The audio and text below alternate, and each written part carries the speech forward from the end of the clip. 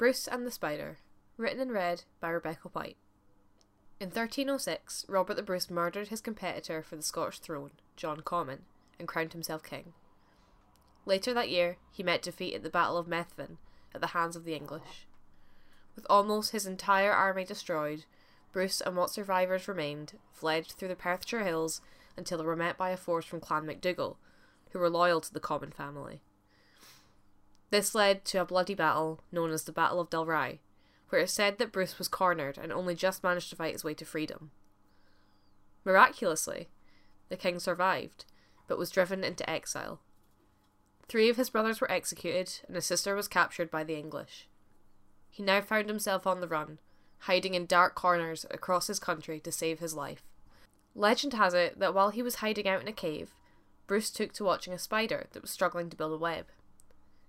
Whenever the little spider appeared to make progress, it would fall, only to climb back up again and attempt to weave the web once more. Eventually, after trying and trying and trying again, the spider managed to weave one single line of silk, and from there was able to build its web. Bruce took from this that if at first you don't succeed, try again, and went on to defeat the English at the Battle of Bannockburn in 1314, despite the Scottish army being outnumbered 7,000 to 13,000.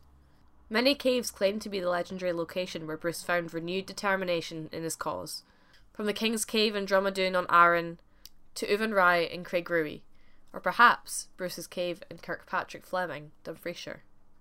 Whether merely legend or a true tale of inspiration, it can be safe to say that we should all learn a lesson from Bruce's spider.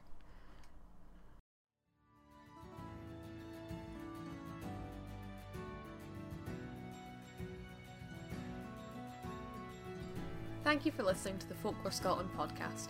We'll be back every week with more folkloric content from stories to analysis.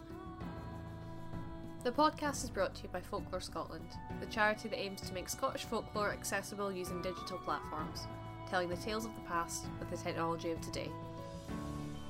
If you'd like to become a voluntary contributor or would like to get in touch, pop us an email at info@folklorescotland.com, and you can find all of our social media as well as a list of sources in the show notes below. The charity also now has a Ko-fi page, which you can find in the show notes if you would like to help us continue the work that we do.